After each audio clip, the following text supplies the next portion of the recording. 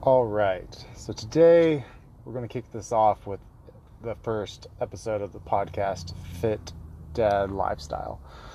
So pretty much this is just going to be a collection of my own opinions, experience, observations of life in general, particularly me and my thoughts after becoming a parent and how it all flows together, and how I am self-assessing and acknowledging some of my weaknesses and strengths and how it affects other people around me. So it's not really meant to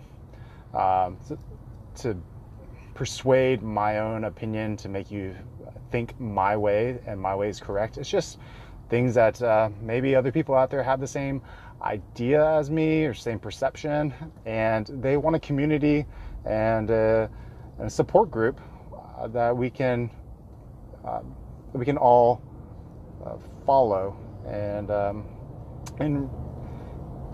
pretty much give support to one another. Today I do want to talk about one thing that's been kind of on my mind, and it is how we deal with failure, and particularly loss of control for our own emotions, our own feelings, or failure and anything that we do, whether it be at work or in the gym lifting or in our family setting, losing our temper around our spouse or around our children. And what do we do after that failure? How do we respond? How do we improve? I found myself pretty much in this reoccurring circle of just being angry or uncontrolling my emotions and being selfish and not really caring how it affects other people around me. And I have one child who is turning 3 fairly soon, and another child who's turning 1 fairly soon.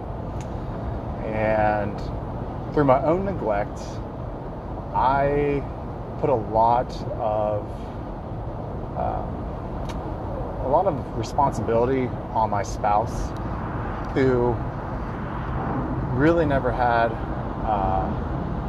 100% support of myself and 100% support of just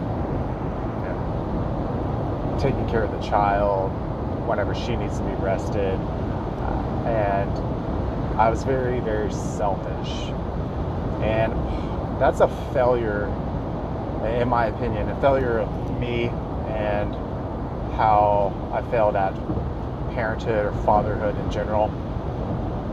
And I do believe in the nuclear family. I do believe in a mom and a dad who are married and committed to each other, and whether that be based on laws of the land that they're married or in a religious setting. For example, I believe that me and my wife are sealed together and for all eternity, and then we are also lawfully married here on this earth. So I do practice Mormonism, if you want to know. But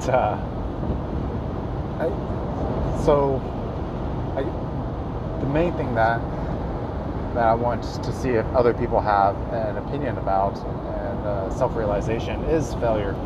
And I've heard a lot of people say that you can either let yourself swallow in the pity of failure and let it consume you, or you can learn from it. And winners win and losers learn. That's how we should look at it. A failure is there to teach us. Cliche as it is, Arnold Schwarzenegger said that he never failed because he always picked himself up off the ground. To fail is to never pick yourself back up. But you never fail if you continue to try and to continue to become better. And it's not so much just accepting the fact that you failed and be like, oh yeah, I'm sorry I failed. But if it's repetitive and it's the same thing over and over again, that's insane. That's literally insanity. That's you not learning and not doing something different, but you're expecting a different outcome. You're expecting to be a better person, or you're expecting your children to be better towards you, or to have a better attitude.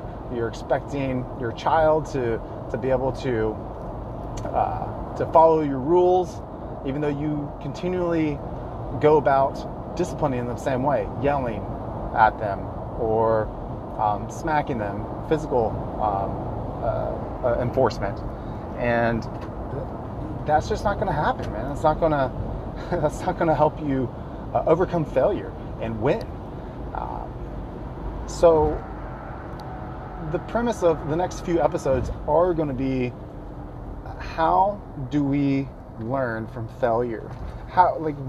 What steps am I taking? And I'll go a little bit back into some specific stories, specific events in my life that I feel like have consumed me, and what I particularly battle on a daily basis. And I'm pretty sure it's very common of the things that I have to face in my life, and the things that other people are going to have to face in their life or continually battling right now. So particularly, let's start back at the beginning.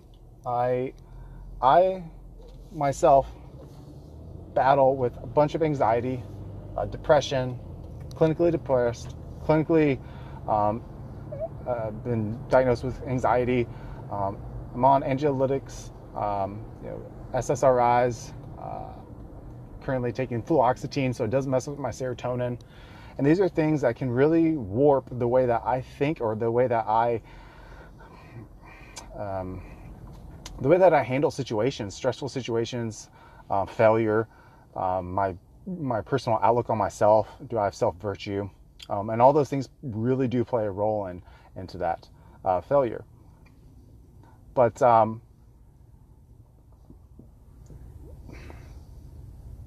that's just something that I think we all are going to face, whether it be at a clinical rate or just a time of emotional handicap. There are going to be things that do cause us some sadness, do cause us some anxiety, and that's okay. So the very first thing that I think that will help anyone and everyone to learn from failure is to literally write it down. We learned while at a young age that we can learn how to do cursive, handwrite, scriptive letters if we do it. We can't just think it. We can't just read it. We have to do it. Our mind processes information and retains it better whenever we write it down. That's the reason why we have school and we write things down. We take notes. We have journals, things like that. We need to write it down. And so what this is a self-assessment. We have to have some sort of accountability in our life that makes us recognize our failures on a daily basis, a weekly basis, a monthly basis, quarterly, and annually. So this is going to be a tool that we can use every day to see what we have progressed in, what we continually have weaknesses in. And do we recognize it that day? Do we even make a change? And so with those assessments, you write it down and save it on a PDF form, write it down. Write it down is going to be a lot better than typing, I know. And but this is, it's not just, again, checking the box. It's not just acknowledging that failure, but it's literally having a goal set in place of how to overcome that. It is your strengths your opportunities, your weaknesses, and your threats. What's the opportunity? How are we going to overcome this failure that we are having? And we need a goal in place, something that is tangible, something that is measurable. We need something. If you don't, you're just going to continually go round in circles and continually make that same mistake over and over again. For example, I personally was not there for my oldest child whenever he was a younger age, and my wife needed me to take care of him, to do my responsibilities of nurturing him as well and sharing the load of parenthood. And I've realized that, and maybe I was a little bit more selfish and neglectful. Maybe I didn't hold him as much. Maybe I yelled too much, which I know I did.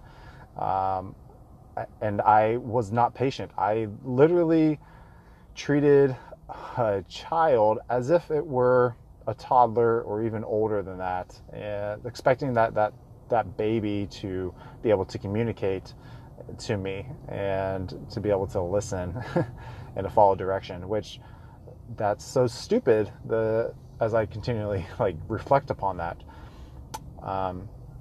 And going into our next child, I definitely wanted to hold him more. I wanted to take, the few minutes that I would have previously just neglected to nurture the child and to be loving toward the child and to just understand that patience is required in parenting. Patience is required in learning from failures. And I'm okay with that now. It's still a little stressful, but I'm okay, and I'm learning to be okay with it every day, every time that I make a baby step toward progressing and learning from my failures. I'm okay. And it's helped me to be able to have some self-reflection of the type of person that I am, that other people see, that reflection. And I wasn't liking what I was hearing back from my spouse or from others. I would hear the same thing, and it's multiple people tell you the same personality traits that you have, or the same way that you come off. It's true, and you need to accept it and acknowledge it. And again, self-assessment, write it down, and then you have a measurable goal. What are you going to do? What's the opportunity that you're going to do to change that habit? Yeah, it's a habit. That's what it is. And personality is built upon habits. And can you change personality? Yes. Can you develop personalities traits? Yes, you can. It's impossible to say that no one can develop characteristics of a successful person or of a loving person. Even if you have a mental handicap of some sort of hormonal imbalance, serotonin, dopamine, norepinephrine, any type of imbalance, whether it be a previous drug addiction or just personality addiction, you can develop a characteristic that can overcome that weakness. But it's hard. And so the one thing that I just want to get through with this episode is that we are going to need some type of self-assessment to track and measure those weaknesses of failures and how to overcome those. And we just need to keep track of it. We need a journal. As stupid as it sounds, we need a journal. We don't need a computer. We don't need an Excel spreadsheet. We need a journal. You need to write it down, pen and paper. Create that relationship between you and the paper. No one else cares about you. No one cares if you never learn from your failure. And it'll hurt them, it'll affect them, but they're not going to care. You're not them, you are you. And that's what I had to get my head around. No one cares if you fail. They just care how you react to failure. That's it. So I'm just going to leave that at this short episode, this introductory episode. But it is something that I'm going to address. Hopefully, you'll be able to listen to these podcasts on your commutes or while you're sitting on the toilet or while you're doing cardio, things like that. But I want to make them hopefully shorter segments of just some of my thoughts, some of my feelings on certain aspects of life, certain personalities, certain traits, certain characteristics that we as parents and we as dads specifically. I really want to cater toward dads, and we're going to take a dive into these failures that we do have, and we're going to get rid of them, get rid of failure, and we're going to create a reaction toward our weaknesses that can make us a better person and make others around us better. And I'm definitely going to be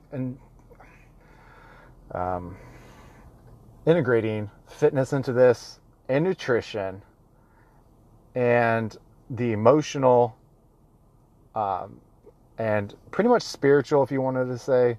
All those are key. All those are fundamental in creating a healthier mindset and outlook on life. And this is all going to help your reaction to failure.